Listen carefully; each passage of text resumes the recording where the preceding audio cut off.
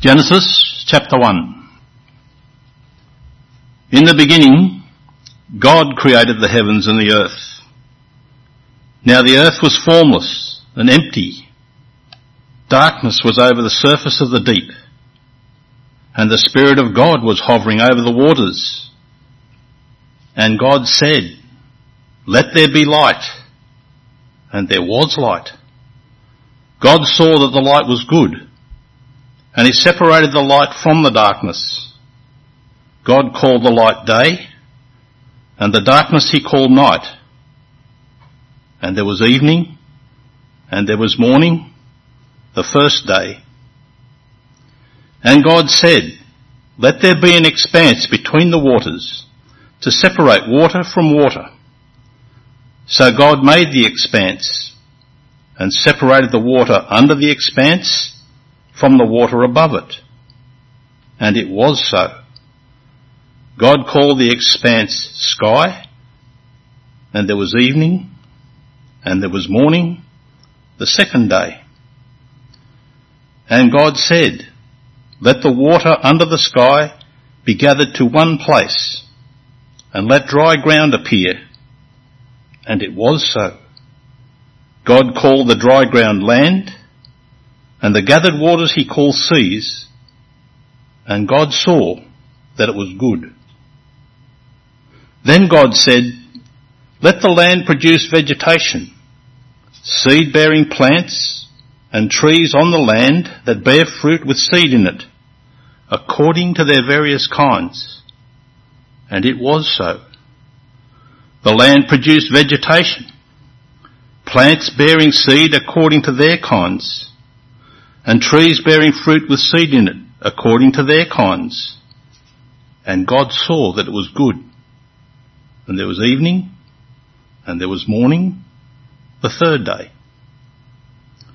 And God said, "Let there be lights in the expanse of the sky, to separate the day from the night, and let them serve as signs, to mark seasons, and days, and years.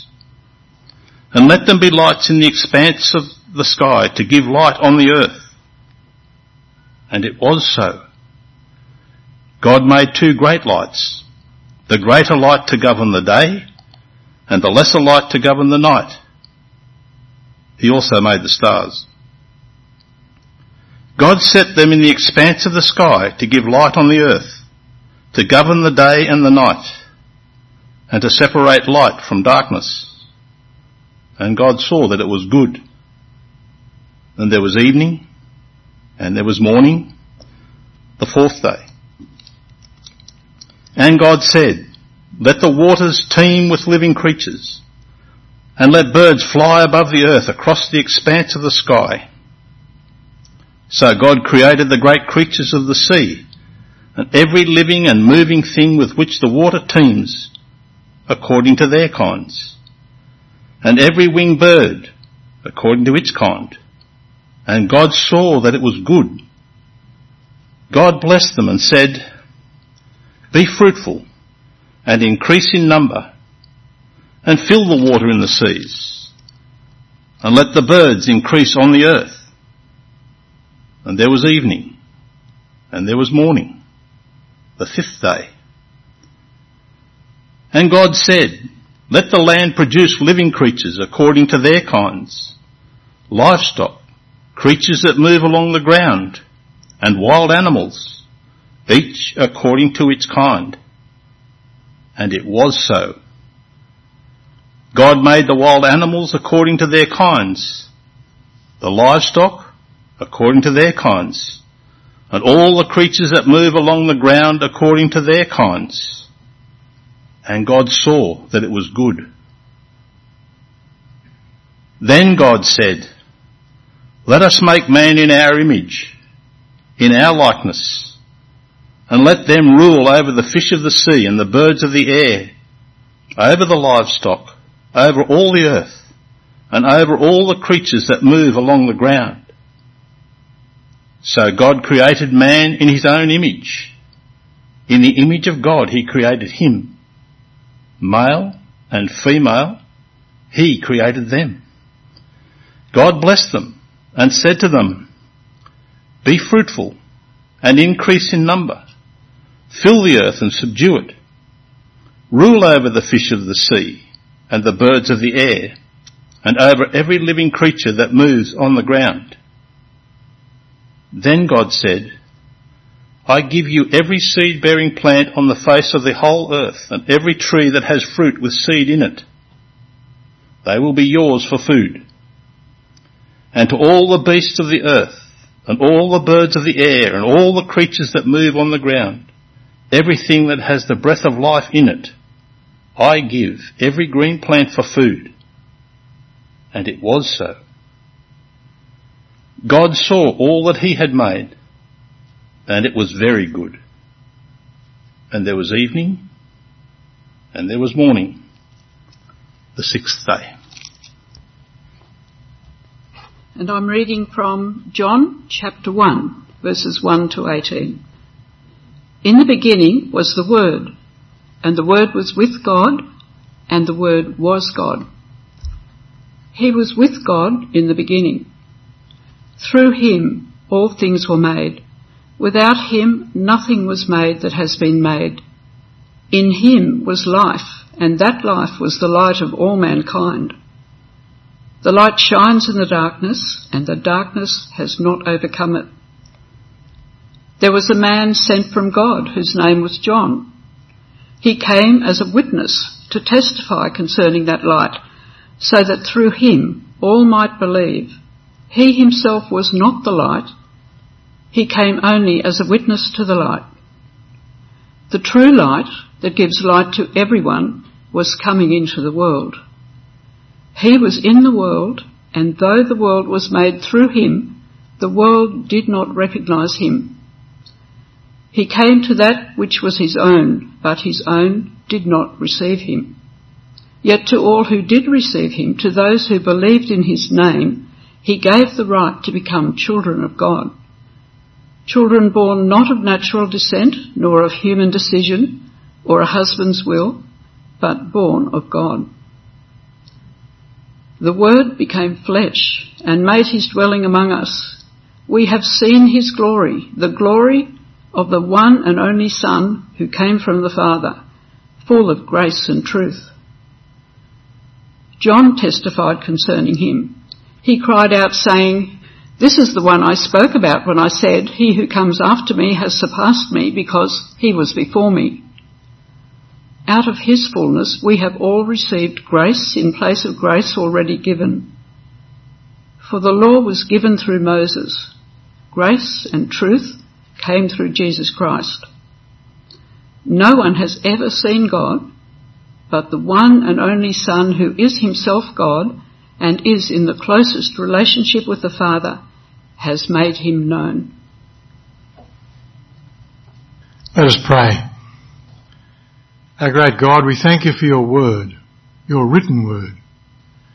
And we pray that your living word will speak to us through the written word today.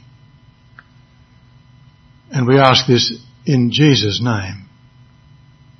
Amen. Well, we've just had Christmas. What was it all about? The birth of baby Jesus, of course.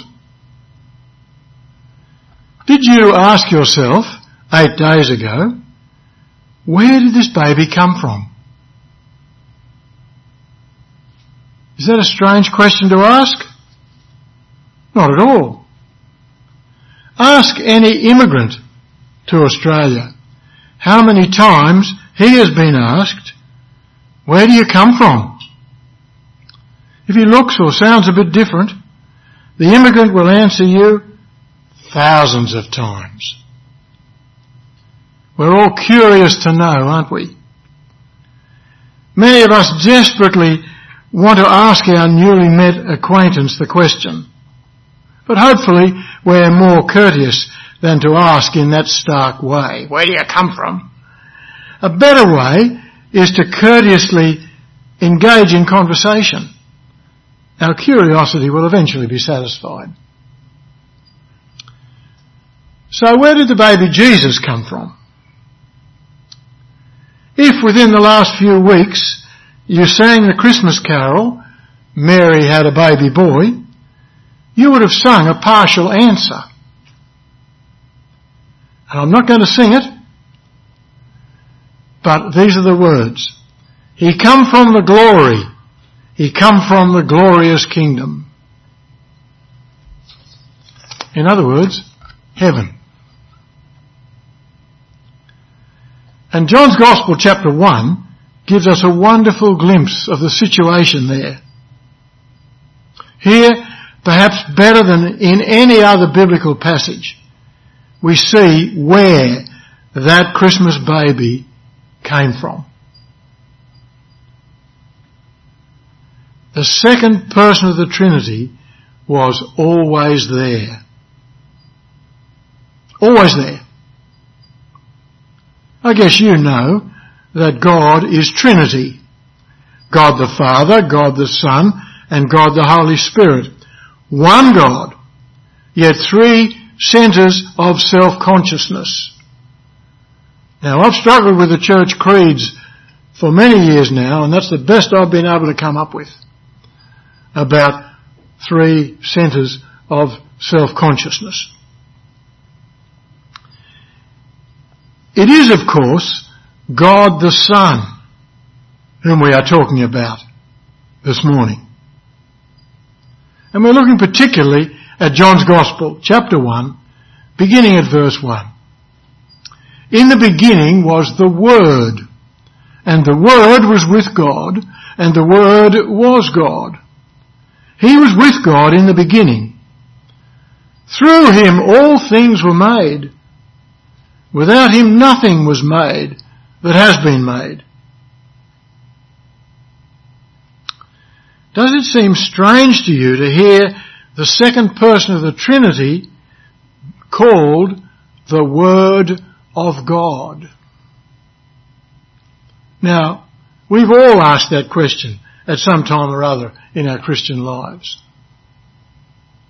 But it's not so strange if we think of Genesis chapter 1, which we read here a few minutes ago. How did God create? By speaking. By uttering words. And God said, "Let there be light." And there was light. And God said, "Let there be a vault between the waters to separate water from water." And God said, "Let the water under the sky be gathered to one place, and let dry ground appear." And it was so. Then God said, "Let the land produce vegetation, seed-bearing plants and trees on the land that bear fruit with seed in it, according to their various kinds." And it was so. And God said, "Let there be lights in the vault of the sky to separate the day from the night, and let them serve as signs to mark sacred times and days and years, and let them be lights in the vault of the sky to give light on the earth." And it was so. And God said, "Let the water teem with living creatures, and let birds fly above the earth across the vault of the sky."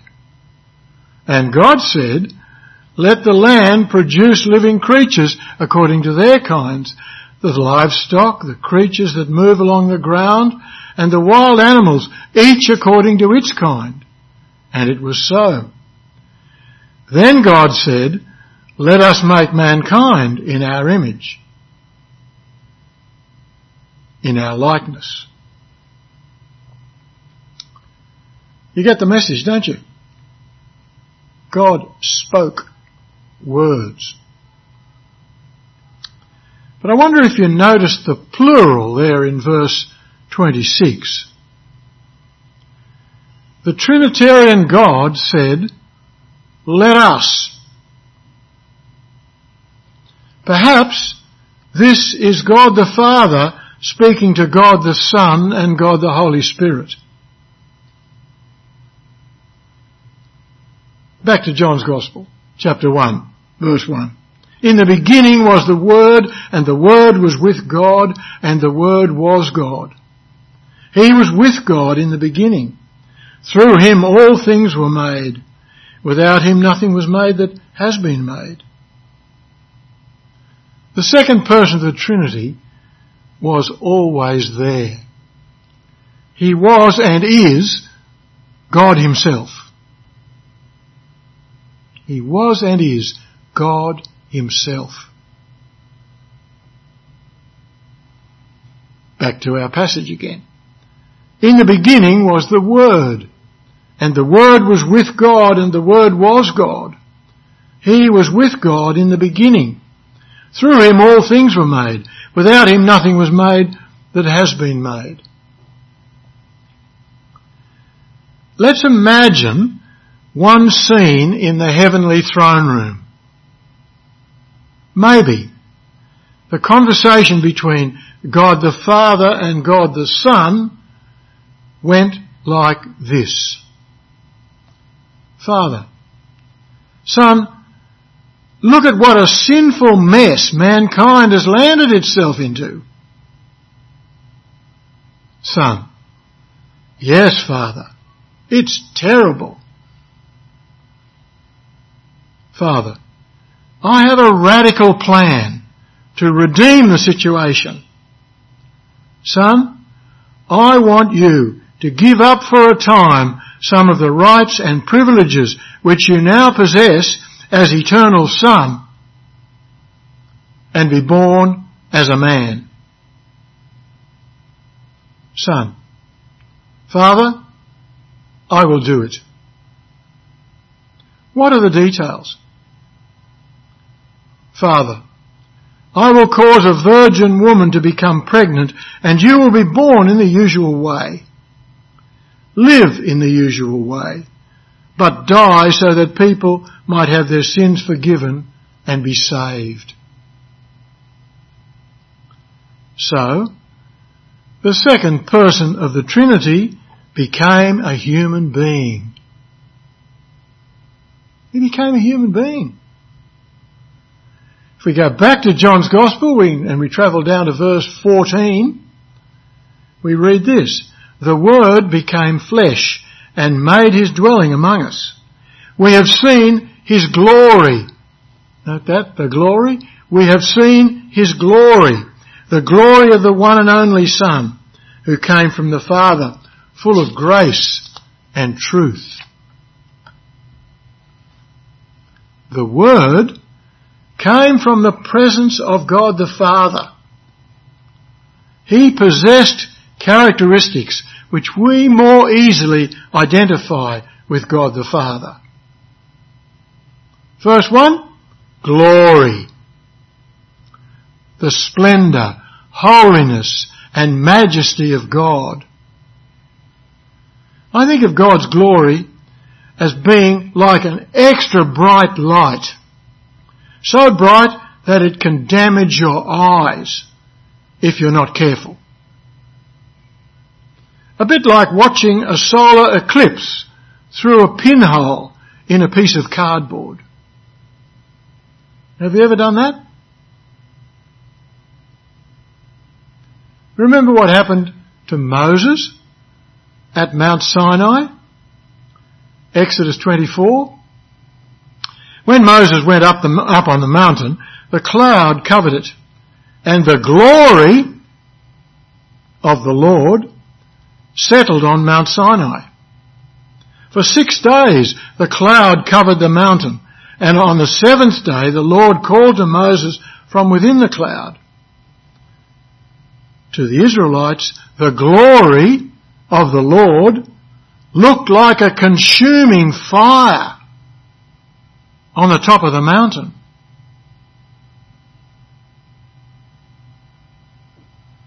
I think that for the purposes of our understanding, the best biblical use of the idea of God's glory comes a little bit further on in Exodus, chapter 33, beginning at verse 18. Moses asks God to show him God's glory. And the Lord said, I will cause all my goodness to pass in front of you, and I will proclaim my name, the Lord, in your presence. I will have mercy on whom I have mercy, and I will have compassion on whom I have compassion. I will have compassion on whom I will have compassion. But, he said, you cannot see my face, for no one may see me and live. Then the Lord said, there is a place near me where you may stand on a rock. When my glory passes by, I will put you in a cleft in the rock and cover you with my hand until I have passed by. Then I will remove my hand and you will see my back, but my face must not be seen. See how potentially dangerous God's glory is. We need to be careful fooling around with the God of the Bible. It seems to me that not many modern Christians think that in some circumstances God can be dangerous.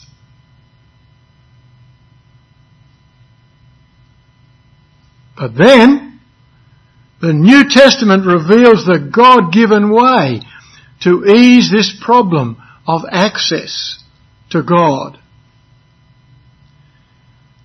When the eternal Son of God came to earth, he brought God's glory with him. And that eternal Son was born as the baby Jesus. Everybody loves a baby, don't they?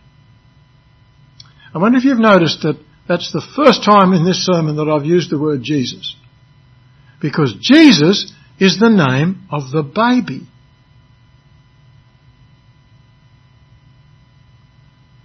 The eternal Son of God became a baby, and the baby's name was Jesus. The idea in John chapter 1 is that those who saw Jesus when he was on earth could see something of the very being of God. If two characteristics of the eternal God are grace and truth, then those who knew Jesus could see something of God's grace and truth when they saw the man Jesus. I always feel sorry for Philip, one of Jesus' disciples. Poor Philip. In John's Gospel, chapter 14, verse 6, Jesus answered, I am the way and the truth and the life. No one comes to the Father except through me. If you really know me, you will know my Father as well. From now on, you do not know him. Sorry, that's a very bad mistake. From now on, you do know him. And fancy making that mistake. From now on, you do know him and have seen him. Philip said, Lord, show us the Father, and that will be enough for us. Jesus answered, don't you know me, Philip, even after I've been among you such a long time? Anyone who has seen me has seen the Father. How can you say, show us the Father? Don't you believe that I am in the Father and that the Father is in me? Poor Philip. But back to John's Gospel, chapter 1. Verse 14. The Word became flesh and made his dwelling among us. We have seen his glory, the glory of the one and only Son who came from the Father, full of grace and truth. Not only did the eternal Word become man reflect God's glory, but also grace and truth. Now, grace is a characteristic of God alone. sometimes to be seen in a pale way in some human beings. Do you remember when someone did something very generous for you? A gracious thing? Something which you didn't deserve? And you were therefore blown away? Grace is shown ultimately and magnificently in the fact that God saved a miserable sinner like me. But I didn't deserve saving, Lord. I know, says God. You've just experienced my grace.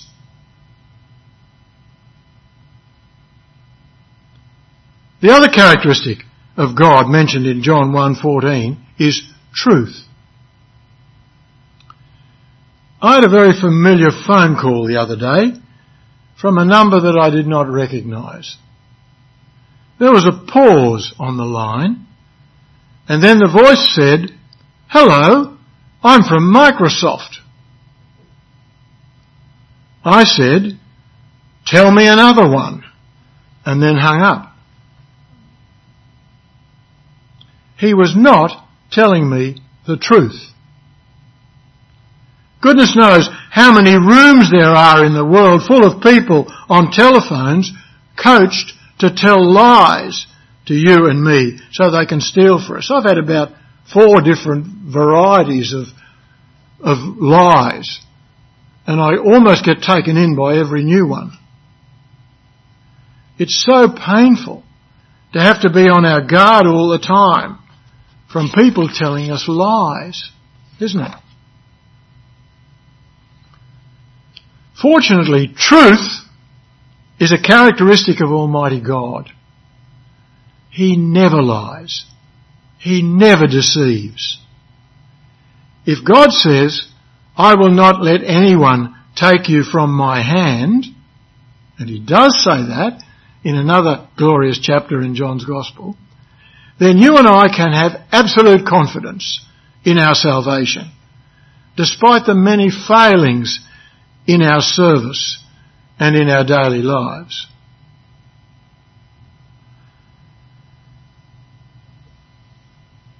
The eternal God brought that divine characteristic with him when he came among us. Truth. What a wonderful event we celebrate on the 25th of December each year. The second person of the Trinity was always there. He was and is God himself. The second person of the Trinity became a human being. I guess this is why all the Christmas displays in our shops that ignore these facts gets me so annoyed. On the 25th of December, we in Australia at least celebrate, give gifts, get together with our families because someone in early church history decided to make it a feast day, to help Christians remember the earth-shattering event when the Trinitarian God, in the person of his only and unique Son, broke into our fragile world in order to save sinners. Amazing, isn't it? Amen.